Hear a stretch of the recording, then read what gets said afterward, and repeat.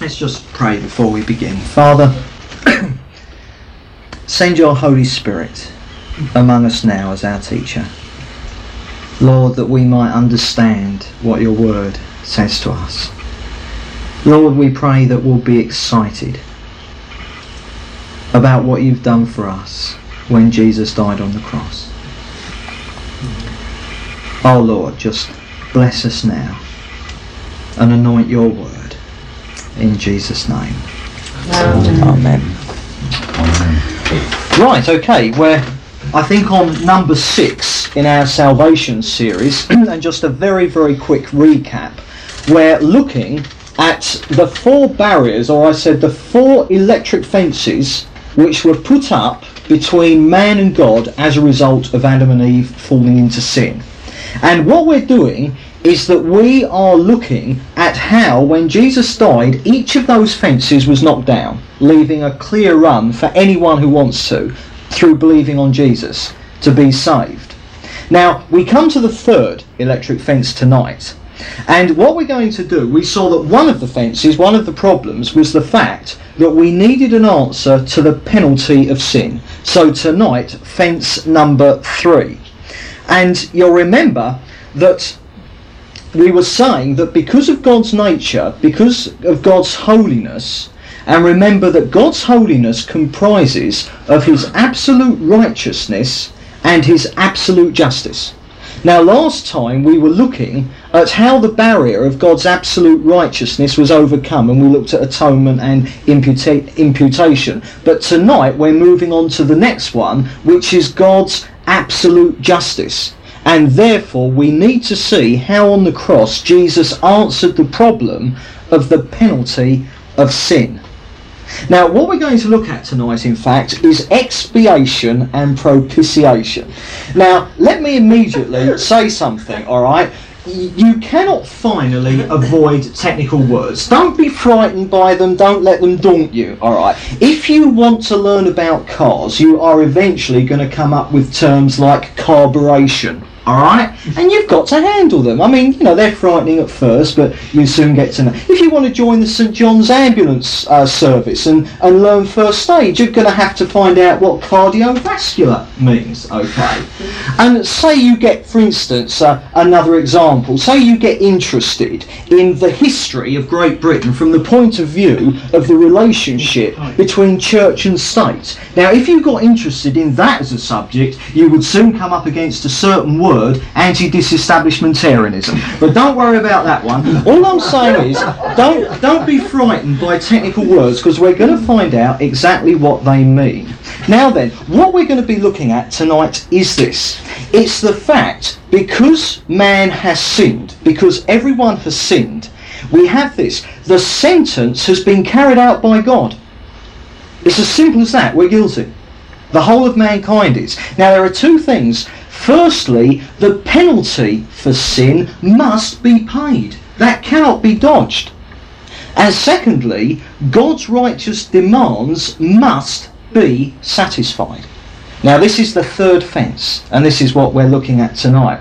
Now, before we go into this, I've got to sort out a little bit of potential confusion, alright, that is going to appear in the various translations in the Bible. Because when we look at expiation and propitiation, we're going to see that they are 2 different Greek words. But also that they're 2 different words, but they're related in meaning, and therefore they are similar. Now, what that means is this, regrettably, the RSV, which is the Bible I'm using, translates both of them as expiation, alright? The King James Version, equally unhelpfully, translates both words as propitiation. And the NIV, the New International Version, translates both words as atoning sacrifice. Now, we've also got to sort this out. However, it's not invalid, particularly, that the Bibles do that, because the meaning, as I'm going to show you, is intertwined here. That expiation and propitiation, as we're going to see, are 2 sides of the same coin. You can't have one without the other anyway. And also the NIV translates atoning sacrifice. You see, atonement means to cover. We saw that last time, the covering and removal of sin. But atonement includes expiation and propitiation as well. So therefore, all these things are wrapped up. The same with redemption. We looked at that. They're all wrapped up together. Now, I don't want you to think that as Jesus was dying on the cross, you could have stood there with a stopwatch and said, that bit was redemption, that bit was propitiation, or that bit was atonement. These are all wrapped up in one thing. Now, obviously, in order to understand it, I'm having to take it to bits for you, obviously. But go back to a carburettor. To study a carburettor, you take it down into its bits. But it's only when they're all together you've got a carburettor. Can you see that? So we've got to kind of, see the individual parts. And when they're all put together, they equal justification by faith. And we will get to that in a study in a few weeks' time. And you'll see how they all fit together as one. But so let's begin with expiation. All right. Now then, what we've got here is this, that sin has happened. Sin has undeniably happened. And God's justice, his absolute justice, demands that the penalty for sin be paid. There's no getting round at that. As the old kind of cliche is, God doesn't wink at sin. No matter how much God loves somebody, because he's absolute justice, he can't just pretend they haven't sinned. It's got to be dealt with. So what we have is this. The verdict has been passed. Guilty. All have fallen short of the glory of God.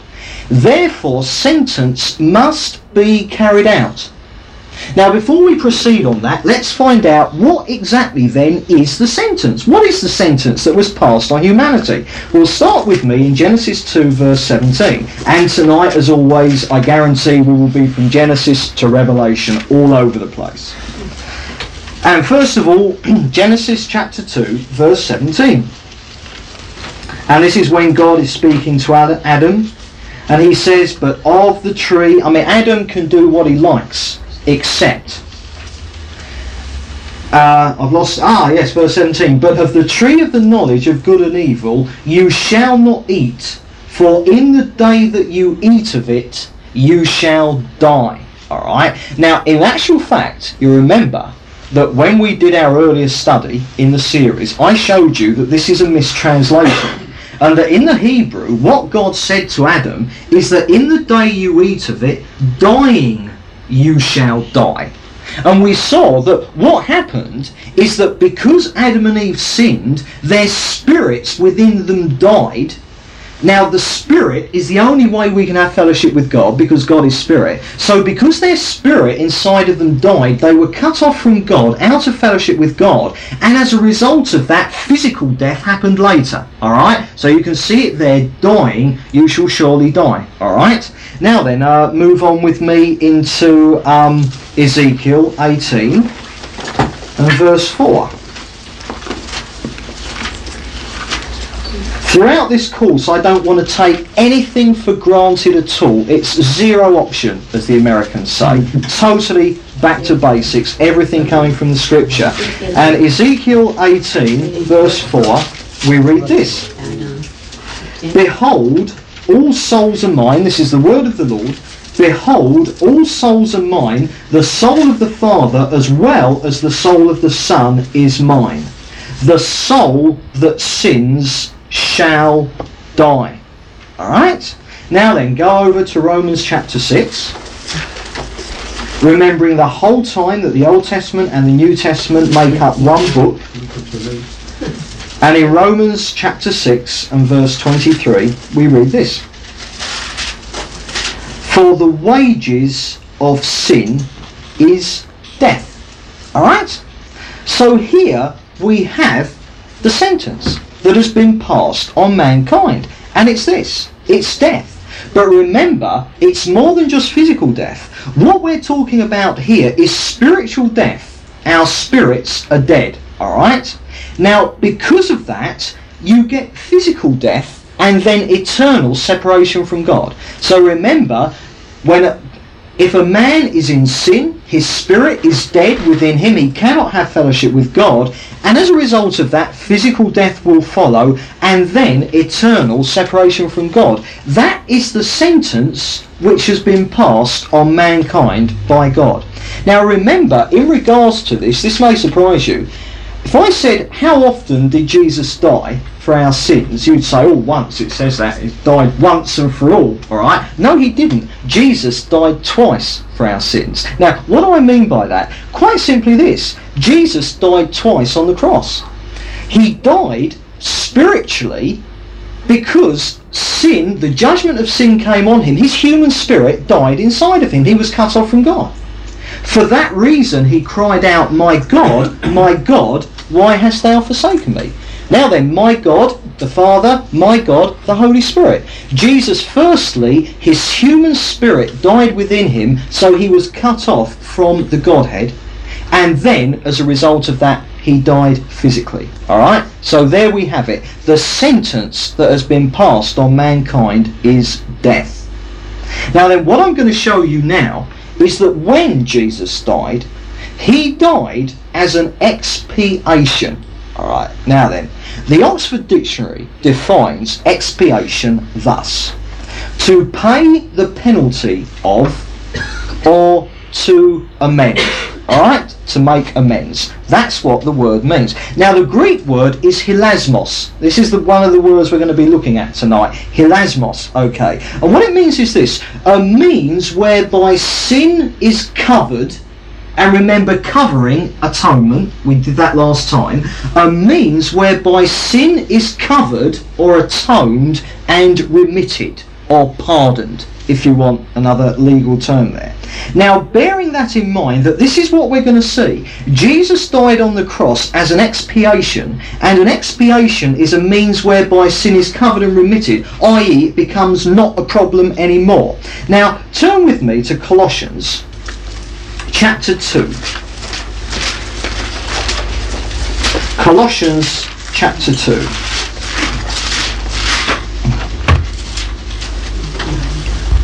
And if you find verse 13. Now then, this is what Paul says. He said, and you who were dead in trespasses and the uncircumcision of your flesh, God made alive together with him, having forgiven us all our trespasses, having cancelled the bond which stood against us with its legal demands. This he set aside, nailing it to the cross. Now, what I want you to understand at this precise moment about that, so we're going to be coming back to it in a few minutes, is simply this. Under Roman law, if a man was tried and found guilty of an offence which was crucifiable, alright, what happened was that as the man was crucified, they nailed above his head on the cross, they nailed up a bit of wood with the crime that he was dying for written on the bit of wood, okay? So that a bloke was being crucified, and nailed to the cross was a bit of wood with the crime written on that he was dying for. Can you see that? So the crime he committed was nailed up on the cross with him to show that he was dying to pay for that crime that he had committed. Alright. Now then, keep your fingers in Colossians chapter 2 and go to John 19. And I'm going to read from verse 17. You might be able to guess what I'm going to say. Remember, we're saying that when a man under Roman law was crucified, the crime he had committed was nailed to the cross with him to show that that was the crime he was being punished for. Now then, in John 19, and we're going to read from verse 17. So they took Jesus, and he went out bearing his own cross to the place called the place of a skull, which is called in Hebrew Golgotha. There they crucified him, and with him two others, one on either side and Jesus between them. Pilate also wrote a title and put it on the cross. It read, Jesus of Nazareth, the King of the Jews. Now again, let me make a correction from the Greek. The sign did not read Jesus of Nazareth. It read Jesus the Nazarene. That is the literal translation of the Greek in that verse. So therefore, Pilate wrote a title and put it on the cross, and it read Jesus the Nazarene, the King of the Jews. Many of the Jews read this title, for the place where Jesus was crucified was near the city, and it was written in Hebrew, in Latin, and in the Greek. The chief priests of the Jews said to Pilate, "Do not write the King of the Jews, but this man said, 'I am the King of the Jews.'" Pilate answered him, "What I have written, I have written." Now the point being this, that when Jesus was crucified, Pilate could find no crime whatsoever that Jesus had ever committed that he deserved to die for. Therefore, because of that, there was no crime nailed up on the cross with Jesus, because no one could find anything he'd ever done wrong. So therefore, on the cross instead, Pilate put Jesus the Nazarene, King of the Jews. Now, interesting, because Jesus, remember what we're establishing is Jesus, there was no sin in his life for him to pay for. Therefore it wasn't nailed on the cross with him. And Jesus is the Greek form of the Hebrew name Joshua, and Joshua means Jehovah is salvation. And that here we have the picture that Jesus is dying on the cross not for his own sin because he hadn't committed any, but he was dying on the cross for the sins of everyone else, our sins, everyone else's sins in the whole world. Now, I want to come back to why I gave you the literal translation and corrected that it wasn't Jesus of Nazareth, but it was Jesus the Nazarene. Now, in the Greek, alright, they do not have a number system. In our language, we've got ABCs, we've got letters, we've got 1, 2, 3s, we've got numbers. Now, in the Greek, they didn't have that.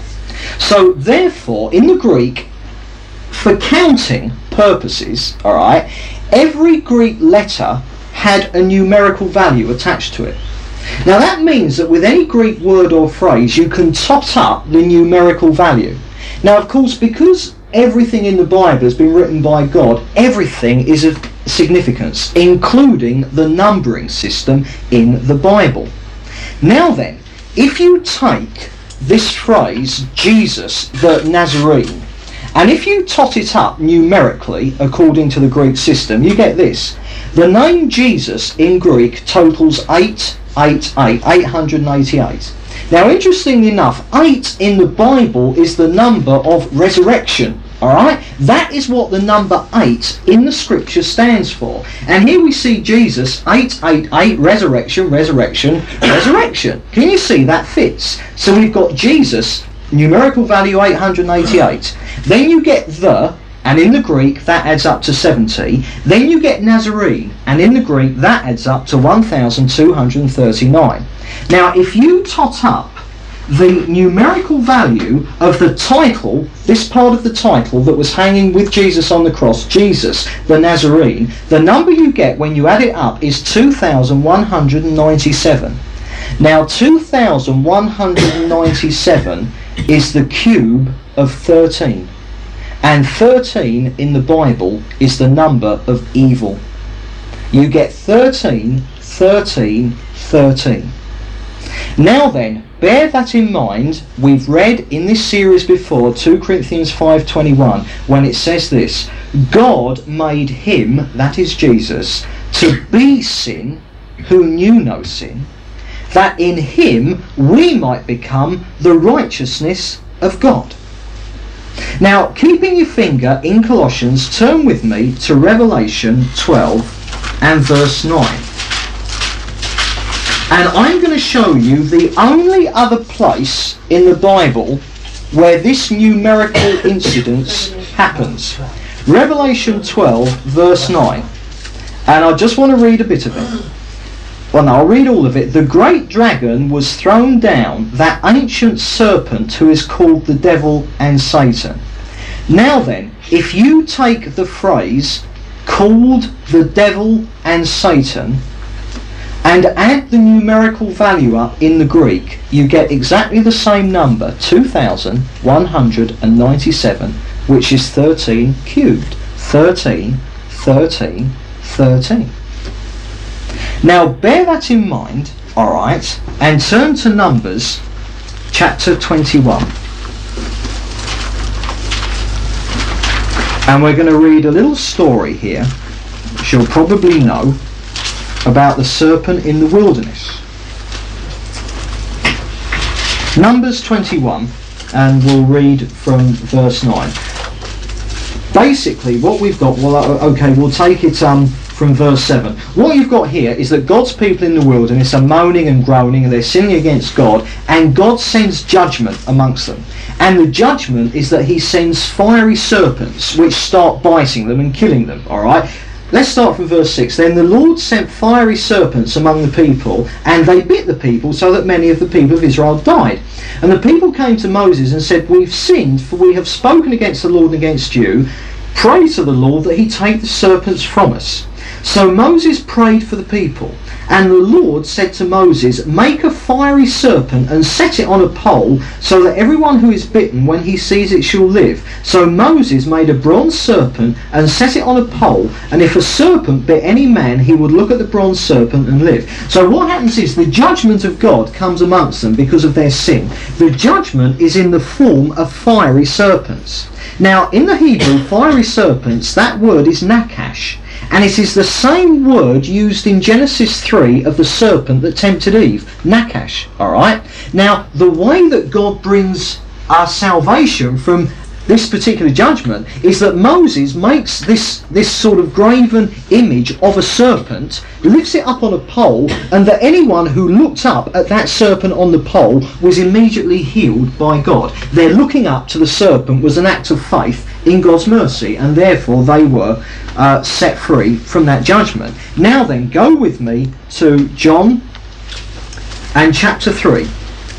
And some very well-known words from Jesus. John chapter 3.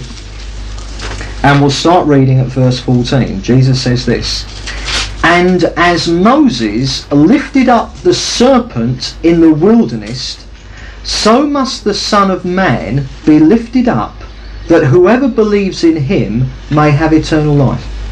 Now, can you see that Jesus is using that story in the Old Testament to illustrate what is going to happen when he dies? Because salvation was when they looked at the serpent on the pole.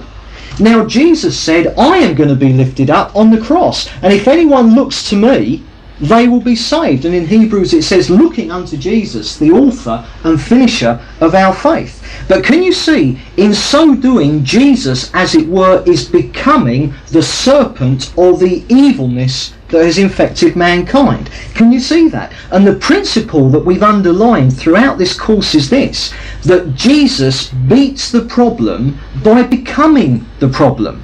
We've seen that the problem was man, so the second person of the Trinity becomes a human being. We've seen that the problem with man then was sin, and we've seen that on the cross Jesus became sin for us. And now we go one step further and see almost that the instigator of sin in the universe was Satan, the serpent, and here Jesus becomes almost, as it were, the devil himself. Now, I haven't said literally the devil himself. I'm not starting any new heretical doctrines here. But can you see the point? Alright, the coincidence of the numerical value of Jesus the Nazarene and called the devil and Satan, and Jesus becoming the physical personal embodiment of all evil when he died on the cross. Now, bearing all that in mind, you should still have your finger in Colossians 3, which I haven't. So while I'm looking for Colossians 3 again, and doubtless while you're looking for Colossians 3 again, we'll read it through once more. "And you, who were dead in trespasses," etc., etc., go down to verse 14, "having cancelled the bond which stood against us with its legal demands, this he set aside, nailing it to the cross." Now, here's the point. When Jesus died, there was no sin that he was dying for that was his own. There was nothing for anyone to nail up on the cross. So they put Jesus, the Nazarene King of the Jews, and I've shown you the numerical importance of that. But what we are seeing here is that your sin and my sin, indeed the whole sin of the whole world, was nailed up there with Jesus. You know, what we've got here is an IOU, alright? saying the bond which stood against us with its legal demands. This is an IOU, it's a legal one. And what it means is quite simply this: because we were sinners, we owed God death as the penalty for our sin. Alright? Now what Jesus is doing here is that he is cancelling a debt. Now in the John passage that we read, if you go on a bit for when Jesus died on the cross, he said, "It is finished." Alright? Now that word, one word in the Greek, although three in the English, "it is finished," is teleo. Now teleo has various different meanings, and one of them indeed is simply "it is finished," it is at an end, it is completed. But one of the other meanings it has is that it can be legitimately used as an accountancy term, and it can mean paid in full. And that when Jesus died on the cross, he yelled out, "Paid in full," alright? Because he had paid by becoming sin. Jesus had paid the penalty for you and for I and for everyone when he died on the cross, so that the judgment for sin came down on Jesus, and Jesus paid the price. And it's like, you know, if you've got an ex-con, okay, maybe he's nicked something or robbed a bank and he's in the slammer, say for 7 years, and he comes out. Now if someone starts to lay that on him, saying you're an ex-con, he says, "Now hold it, I've paid my debt to society." Can you see the idea of a debt? Now Jesus paid our debt to God when he died on the cross. And of course the point is this, that even under our law today, when someone has been punished for a crime that he's been found guilty of, whether it's a jail sentence, a fine or death, once that sentence has been carried out, no one can ever be tried again for that crime. It is once and for all. That crime can never be brought up again in law. Alright. So then, Jesus was punished for the crime of our sin. Now having said that, let's actually see, remember I was talking about Greek word hilasmos, expiation. Let's have a look at this word in one or two places. Go to 1 John, the first epistle of John, and we're going to see it in chapter 2 and chapter 4. Now first of all, 1 John chapter 2 and verse 2. Now remember, alright, that those of you who have got the King James Version, you got a naughty mistranslation, because yours says the wrong word. It should say expiation, alright, and some of you with the NIV have got atoning sacrifice. But anyway, let's have a look. And he, this is Jesus, he is the expiation for our sins, alright, but listen to this, and not for ours only, but also for the sins of the whole world. Now, can you see the point? I'm emphasising all the way through this course that the death of Jesus was as valid for unbelievers as for believers. It was for everyone. Alright, so here we have Jesus as an expiation, paying the penalty for our sins as believers, but not ours only, but for the sins of the whole world. There's that word hilasmos. Go to chapter 4 and verse 9. And it says, "In this the love of God was made manifest among us, that God sent his only Son into the world, that we might live through him. In this is love, not that we love God, but that he loved us and sent his Son to be the expiation for our sins," or sent his Son to be the means whereby sin could be paid for in full. But in this language in John, alright, talking about the love of God that was made manifest, we're of course reminded of John 3:16, that God so loved the world that he sent his only begotten Son. The whole world was included on this, not for ours only, but for the sins of the whole world. Now then, seeing as we've got this far, we hit a problem. Or I've hit a problem. You might not recognise the problem until I explain it to you. But I was in a position for years as a Christian, alright, I got converted, I started to study the Bible and things like that. I heard Bible teachers, I heard what we're all supposed to believe. And if there was one doctrine that I could not come to terms with, it was the doctrine of the atonement. I believed it because the Bible said it. But this is what I could never come to terms with. I could not see how the death of an innocent man could in any way affect the destiny of a guilty man. I could never see any justice in that whatsoever. How could God, simply through the death of an innocent man, take care of the sins of guilty men? And this is what everyone preaches. This is what we're all supposed to believe. Now, as I will demonstrate to you, I do believe that the innocent died for the guilty, but what I'm going to show you is that it's far more than just substitution here. Jesus did die in our place, absolutely 100%, but there's more to it than that, and it's that more to it I want to bring out. I've never heard anyone else bring this out. If it's heresy, I apologise, although I know it's not, but I've just never heard anyone bring this out. I think it will make more sense. Now, in order to do that, turn with me to Romans 5, and I want to show you some verses, okay? A whole list of verses to introduce a principle as something that has happened. First of all, Romans chapter 5 and find verse 12. I just want to read the first bit. Therefore, as sin came into the world through one man, and death through sin, so death spread to all men, because all men sin. But the point is, as sin came into the world through one man, and death through sin. Alright? Now then, go down into verse 15 and the second part. For if many died througthrough the one man's trespass, alright, go to 17. For if, because of one man's trespass, death reigned through that one man, alright, go down to the next verse, 18. Then, as one man's trespass led to condemnation for all men, alright, are you with me on this? Now go to 1 Corinthians chapter 15. Keep your hands, 1 Corinthians 15 and verse 22.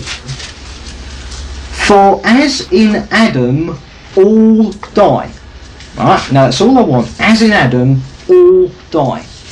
Now then, what I have established in reading those verses, and I think you will have seen it, is quite simply this, and any evangelical will tell you this, will agree with me on this, is that we've seen that the whole of humanity was incorporated into Adam. That Adam, if you like, was the representative head of the whole human race. Alright? So in Adam all die. Because Adam sinned and died, that is the same for all of us, that all of us are in Adam. Are you happy with that? Alright? In regards to death, death came through one man. So we have Adam as the representative head, if you like, of the whole of humanity. And everyone who was ever to be born was in Adam. Now, in actual fact, that was quite literal, in fact, because all of us have come from the loins of Adam. Genetically, that is absolutely and literally true. But can you see, the whole human race, everyone throughout history was in Adam. Okay. Now, bearing that in mind, go back to Romans chapter 5. This is the pièce de résistance coming up. Romans chapter 5 and verse 14. Now listen to this. Yet death reigned from Adam to Moses, even over those whose sins were not like the transgression of Adam, but here's the point, who was a type of the one who was to come. Alright, are you with me so far? So we've established that Adam was a representative head of the whole human race. We were all in Adam and we all died in Adam. Alright? Now then, we are in him, and yet here the Bible says that he was a type of the one who was to come. Now then, what I'm going to show you now is this, that likewise the whole human race, past, present and future, was incorporated into Jesus when he died. In exactly the same way that I died in Adam, in exactly the same way that we were all in Adam and therefore all died in Adam, in exactly the same way, everyone, every man, woman and child who has ever lived or whoever will live was incorporated literally, this is a mystery, it's beyond us, but was literally incorporated into Jesus when he died on the cross. Now then, remember, I'm answering the problem, how can the death of the innocent pay for the sins of the guilty? Now then, what it means is this, that when Jesus died on the cross as the penalty for sin, as a sacrifice for sin, when God's judgment came down on Jesus, it means that every man, woman and child throughout history was in Jesus receiving the judgment on themselves in him. Can you see that? So therefore, when Jesus died on the cross, I received the judgment that was due on me. The wages of sin is death. The soul that sins, it shall die. In the day you eat of it, dying you shall die. That just punishment for my sin, I received that in Jesus. God's judged me in Jesus. Alright? 2,000 years ago on the cross. Now then, go to 2 Corinthians chapter 5. Because I've either got to be able to show you this very clearly, or I can't. Fortunately I can, or of course I wouldn't be saying it, would I? So, 2 Corinthians chapter 5 and verse 14. For the love of Christ controls us, because we are convinced that one has died for all, i.e. Jesus. I'll read this again. For we are convinced that one has died for all, that is Jesus, alright? Therefore, all have died. Now, can you see that? Therefore, all have died. And he died for all, that those who live might live no longer for themselves, but for him who for their sake died and was raised. Now then, what that means is simply this, that everyone, all, totally comprehensive, the whole of humanity, past, present and future, were put in Christ in his death to sin. So God judged you when Jesus died. You were in Jesus. You have been judged for sin. Alright, in Jesus. So all are put in Christ in his death to sin. But, now get this, because this is vitally important, but only believers are put in Christ in regards to his resurrection.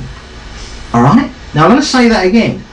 Everyone, including unbelievers, were put into Jesus in his death to sin, but only, and I repeat, only believers are then, when they believe, put in Christ in regards to his resurrection and therefore saved.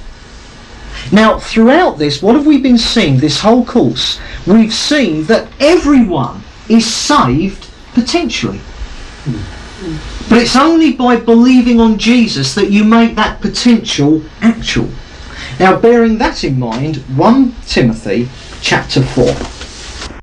Chapter 4. And I'm going to show you one of these. It's one of what I call the Bible's little verses. Alright? Now, any of you who have done insurance or any legal agreements, alright, you are as aware as I am that the real meat is in the small print, isn't it? Yeah. The bits that really matter are in the small print.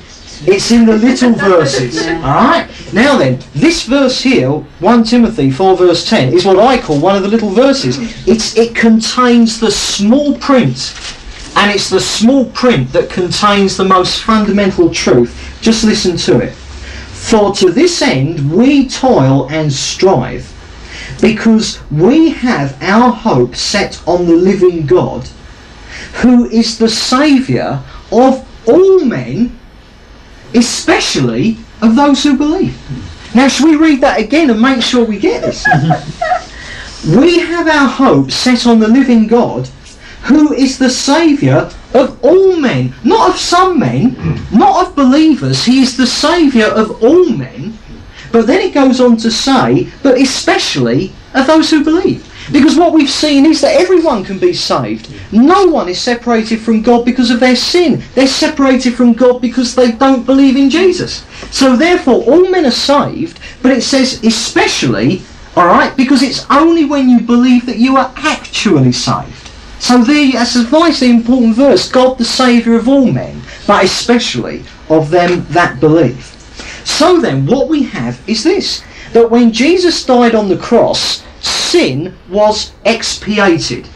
The penalty demanded by God's righteousness for sin was paid 100% by Jesus. He died in your place and everyone's place, but on the other hand, it wasn't just the innocent dying for the guilty, because you died in him. God's judgment actually, personally, came on you in Jesus. Now that is the full truth of substitution. Alright.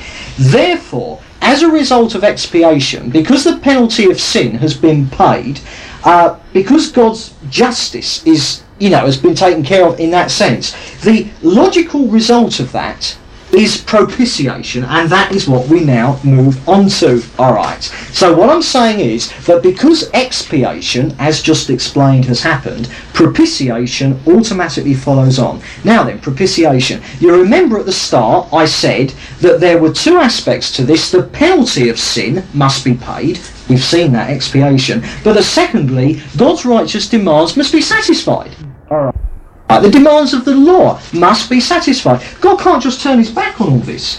His justice means he's totally committed to it. So therefore the righteous demands of God must be satisfied. Now then, propitiation in the Oxford Dictionary, thus, to appease or to satisfy. Now the Greek word we're going to look at now, propitiation, is hilasterion. Alright? Hilasterion. Now notice the similarity to hilasmos. That's why the Bible translators got confused. Alright? We're looking now not at hilasmos, expiation, but hilasterion, propitiation, but they are very kind of similar. Now then, so we're talking about to appease or to satisfy. Now then, all of you who have sort of, done geography and history of religion at schools and that, you've all read about the pagan gods that need to be appeased. Alright, the sacrifices, we're appeasing our God, alright, and of course the idea being that if you had some people, say natives or sort of backward sort of people, as it were, that if a volcano went off, they thought their God was being angry with them, and if they made lots of sacrifices, and if they worked very hard and did great feats of great courage, that would appease their God, and that the volcano would stop. Or if a hurricane came, or a whirlwind, or something like that. The idea that through sacrifice they could appease the anger of their God. Alright. Now sometimes Christianity is criticised on the basis that it's like the pagan religions, this appeasing an angry God. Now what I want to show you now is that it is totally different in the Bible to that kind of appeasing an angry God. Alright. And the reason is simply this. If you've got your angry God and you're sort of like, going around your totem pole and the volcano's erupting or the earthquake's happening, you're appeasing your God. You're trying to stop him being angry by doing something for him. Alright? That is appeasing the angry gods in the pagan sense. But here in the Bible, God is not and can never. What we see here is that God can never be appeased by anything we do or give him. That is the difference between Christianity and all the other faiths. And what we have is this. God was appeased only by the death of Jesus. Now Jesus was the second person of the Trinity. Jesus was God himself. So what we see is that divinity is only appeased by divinity. Not by anything you or I ever do. God is only appeased by what he himself does. And in the death of Jesus, God died, literally. Now let's actually see this word, hilasterion, or propitiation. Go first to Hebrews chapter 9. And we'll read this verse, and if I was to ask you which word is hilasterion, you probably won't be able to guess, which will be quite understandable, and you'll see why in a moment. Hebrews chapter 9, and I'm going to start reading from verse 3. It says this: Behind the second curtain stood a tent called the Holy of Holies, having the golden altar of incense and the Ark of the Covenant covered on all sides with gold. I shall explain this in a minute. Which contained a golden urn holding the manna, and Aaron's rod that budded, and the tables of the covenant. Above it were the cherubim of glory overshadowing the mercy seat. Now then, we're looking for the word hilasterion or propitiation. Anyone know where it is? The mercy seat. Ah, Blinda's been right cheating. No, I haven't. It's You've written right it down. Yeah, that's right. It's the mercy seat. Here, the word hilasterion is the mercy seat or the propitiation. And in order to understand what this is all about, we need to understand that this mercy seat in the temple was on top of the Ark of the Covenant. So in order to understand what's going on here, we need firstly to have a look at the Ark of the Covenant and then the actual mercy seat. Now if you turn to Exodus 25, because this will tell us all we need to know at this particular juncture. Exodus 25. And we'll start reading from verse 10. Exodus 25 verse 10. Now first of all we're looking at the Ark of the Covenant, alright? They shall make an ark of acacia wood, 2 cubits and a half shall be its length, 1 cubit and a half its breadth, and 1 cubit and a half its height. And you shall overlay it with pure gold, within and without shall you overlay it. And you shall make upon it a moulding of gold round about. Alright? Now then, put that together with what we've read from Hebrews, and I'll put the whole thing together. Remember, last time we looked at Noah's Ark. And we saw that the ark is a picture of salvation. An ark is simply a chest for putting your valuables in. And in the time of Noah, God's valuables were Noah and his family because they were believers, so God put them in the ark. Alright? But we saw that the ark is a picture of Jesus and salvation. That Jesus is the ark, where in him, therefore, the waters of judgment cannot touch us. Alright? Now, quite equally, the Ark of the Covenant is also a picture of Jesus. Now then, notice, it was made from wood, alright? And it was overlaid with gold. Now why is that? Well, made from wood. Now we're going to, later on in the course, be seeing things like wood, hay and stubble. And we're going to discover that wood and hay and stubble and all that sort of thing always stands for mankind, alright? And we're going to see that gold, and this was overlaid with gold, always represents God. So here the ark is made from wood, and there you have the humanity of Jesus, and it was overlaid with gold, and there you have the divinity of Jesus. So the ark is a picture of Jesus, the God-man, the only one who could be the rescuer, as we saw in an earlier study. Now then, what was in the ark of the covenant? There were 3 things. First of all, there were the broken tablets of the 10 Commandments, which God gave, and they were broken. Alright? Remember, there were 2 sets, God's set and man's set. Alright, and Moses eventually broke them, and therefore they were put in the ark, alright? And it's a picture of man's sin. The fact that God's commandments were immediately broken by man, he couldn't keep them. There you have a picture of man's sin. If you want to take verses for that, Exodus 32 verse 15 and Deuteronomy 10 verse 5. Now the second thing that was in there was Aaron's rod, which budded. Now what's this all about? Well, remember when God chose Aaron to take a particular leadership amongst his people? But there were some people who thought, why should Aaron be? We want to be, you see. And so what happened was, to prove to the people which one was his true leader, the contestants had a rod, an armour rod, and they put it overnight, and Aaron's budded to show that he was God's choice, that he was God's authority and not the others. Alright? So therefore, Aaron's rod, which budded, stands for the rebellion of man against God's authority. Alright? Reference number 17 verse 1. And the third thing that was in the Ark of the Covenant was the golden urn of manna. Now where did that come from? You'll remember through the wilderness they didn't have any food. And every morning God sent them manna as all they had to live on. And he said, look, just gather a certain amount every morning and twice as much on a Friday because you can't go out on the Sabbath. Alright? So God gave them very specific instructions as to how to receive his provision through the wilderness. What happened? Well, they didn't take the blindest bit of notice of God's instructions for getting the manna. They went out on the Sabbath and they didn't find any. They started storing it up and it would go mouldy and stuff like this. So the point is that the golden urn of manna, which was a little bit of manna, was kept, put in the urn and put in the ark. It was kept. It was showing man's refusal to accept God's provisions on God's terms. Because when God provides, it's on his terms. And here we have the failure of man. So what have we got in the ark? We've got sin. We've got rebellion against God's authority. We've got the refusal to accept God's terms in God's ways, or God providing for us in his way. Exodus 16:33, that last one, by the way. So then, all these are in the ark. Now, what does it mean? Well, isn't it incredible? Where is your sin? It's inside the ark. It's inside Jesus. And it's hidden. It's covered. It's atoned for. It's gone. Removed completely. All our rebellion against God. Where is it? It's in the ark. It's covered. It's completely gone. Our refusal to let God provide on his terms. Where is it all? In the ark. So can you see the whole point is that the sin of the whole world is covered by Jesus. It's removed. It's inside the ark. It cannot be seen. Now then, because sin is in the ark, because it's hidden, covered in Jesus, therefore we come on to the mercy seat. Go down, we're still in Exodus 25, go down to verse 17. And we read this.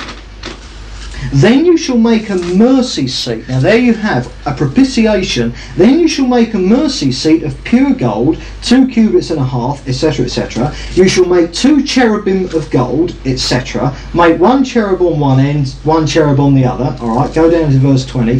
The cherubim shall spread out their wings above, overshadowing the mercy seat with their wings, their faces one to another.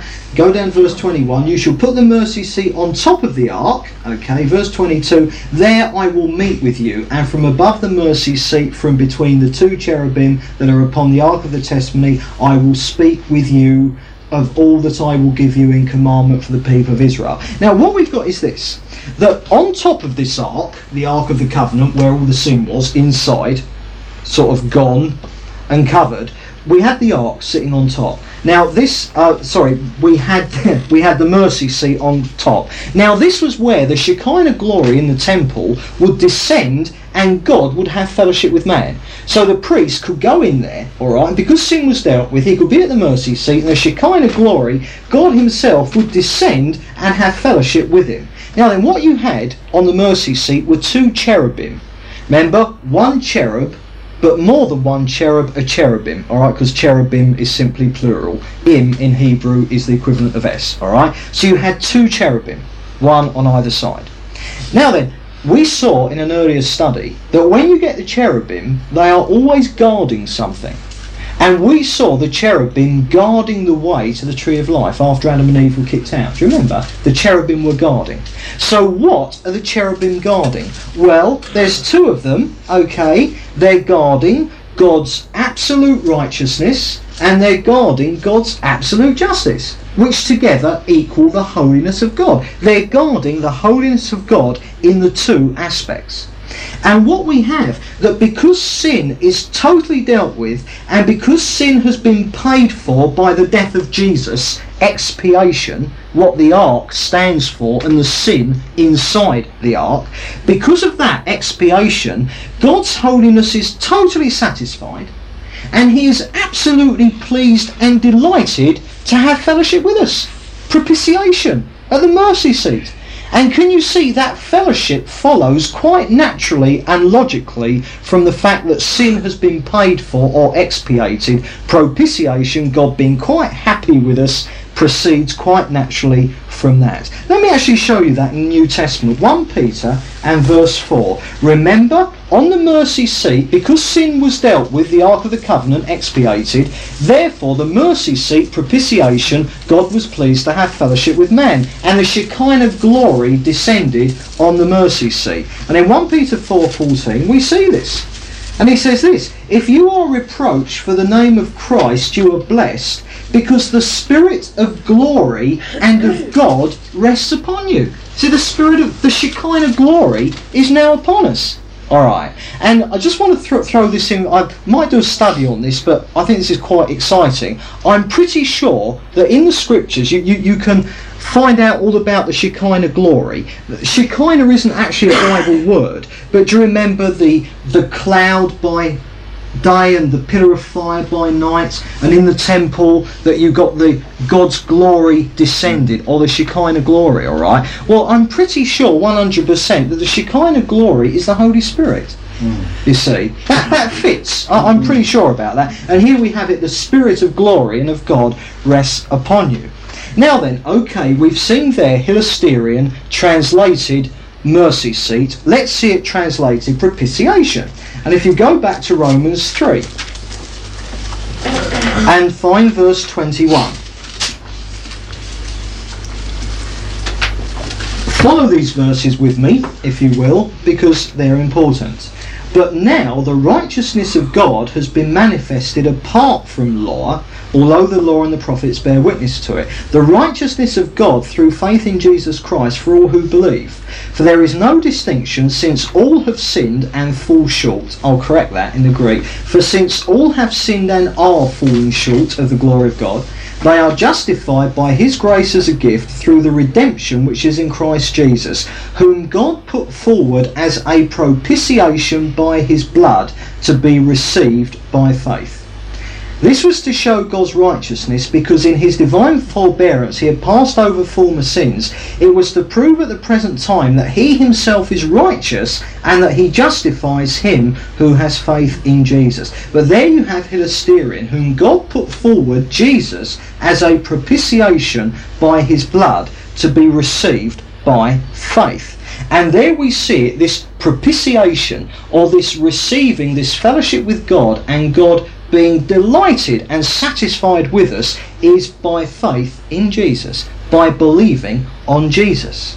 Now also, propitiation, another aspect of it in English, is to be propitious. Anyone ever heard that phrase, to be propitious? No? No. Oh, it's a very common phrase. Oh, it is. Well, I thought it was. But anyway, in the dictionary, propitious means this. Or to make propitious, which is what propitiation does, means to be well disposed towards, or to be favourable towards. Alright?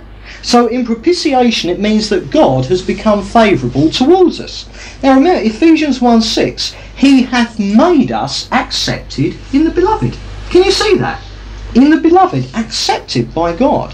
But even better, now also, last time we looked at that verse in Luke 2 when the angels revealed themselves to the shepherds when Jesus was being born. And what was it they said? Peace on earth and goodwill towards men.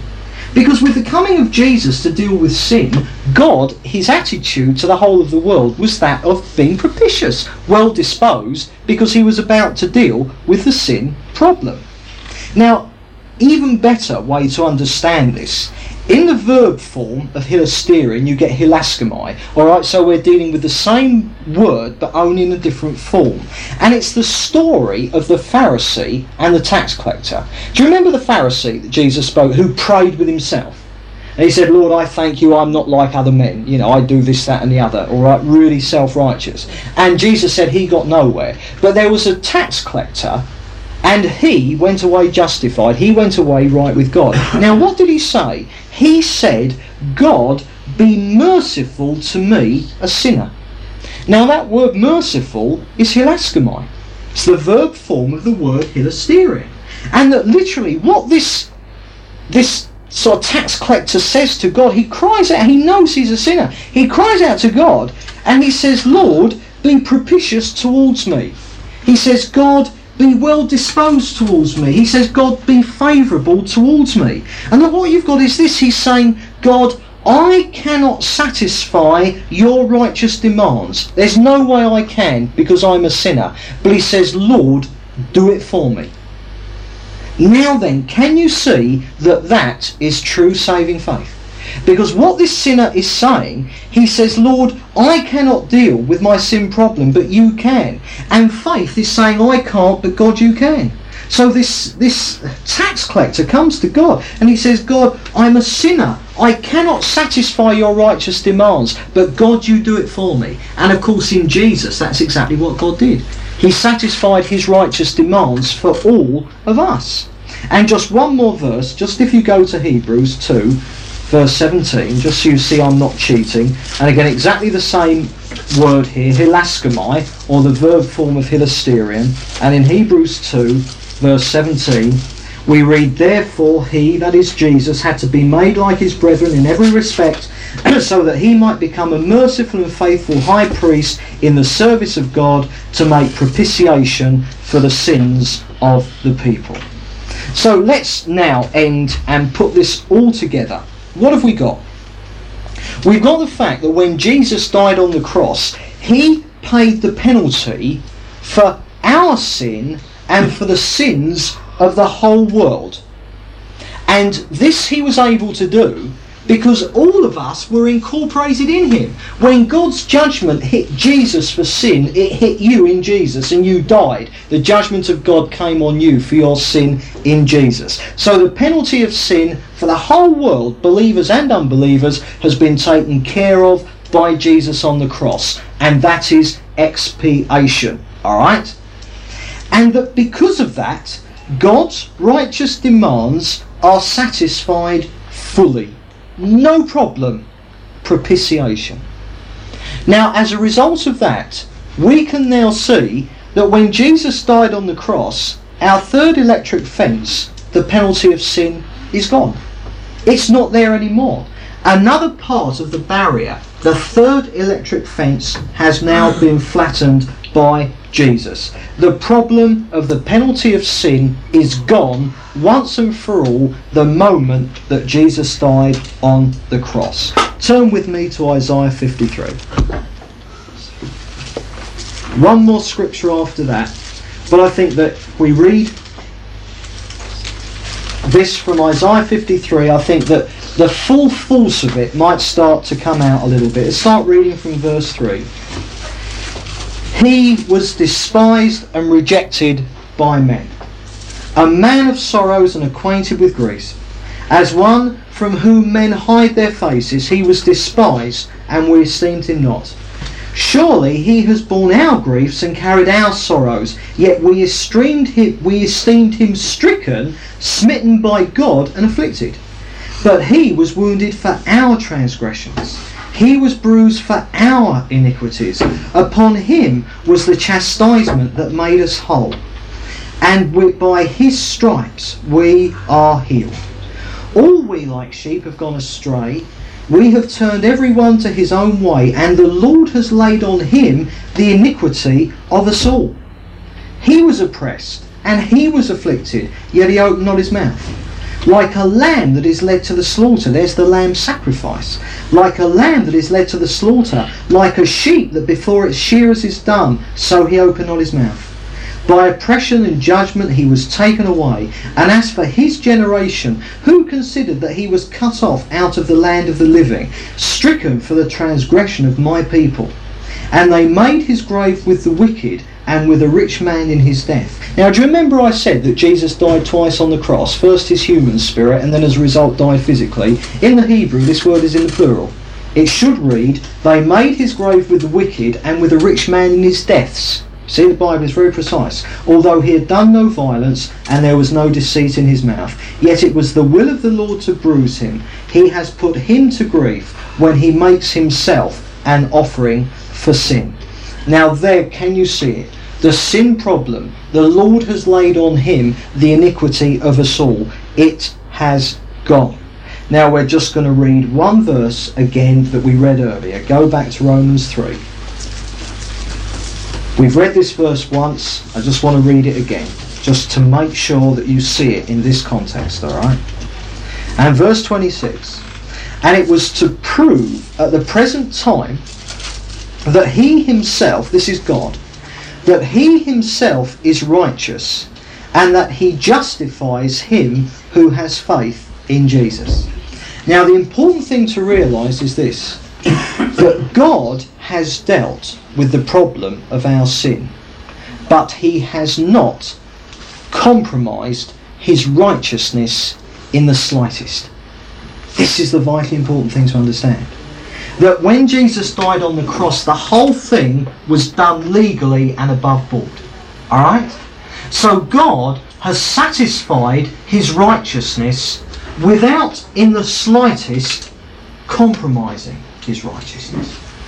And therefore when Jesus died, because we were all in him we all died in him. You have been personally judged by God for your sin, but it was in Jesus. Therefore, you were there, but Jesus died in your place. Now that is the beauty. I could never understand the atonement. I believed it because the Bible said it, but I knew there was a missing factor. And when I found that missing bit, what perplexed me became so beautiful, so complete, so perfect, that only God himself could in actual fact come up with it. And therefore, he justifies him who has faith in Jesus. So we see again, everyone has had their sin problem removed when Jesus died on the cross. And if they come to Jesus, the salvation they have in potential will then, by simply believing on the Lord Jesus Christ, will become actual, and they are saved. Now next time we look at the fourth and the final electric fence. Right.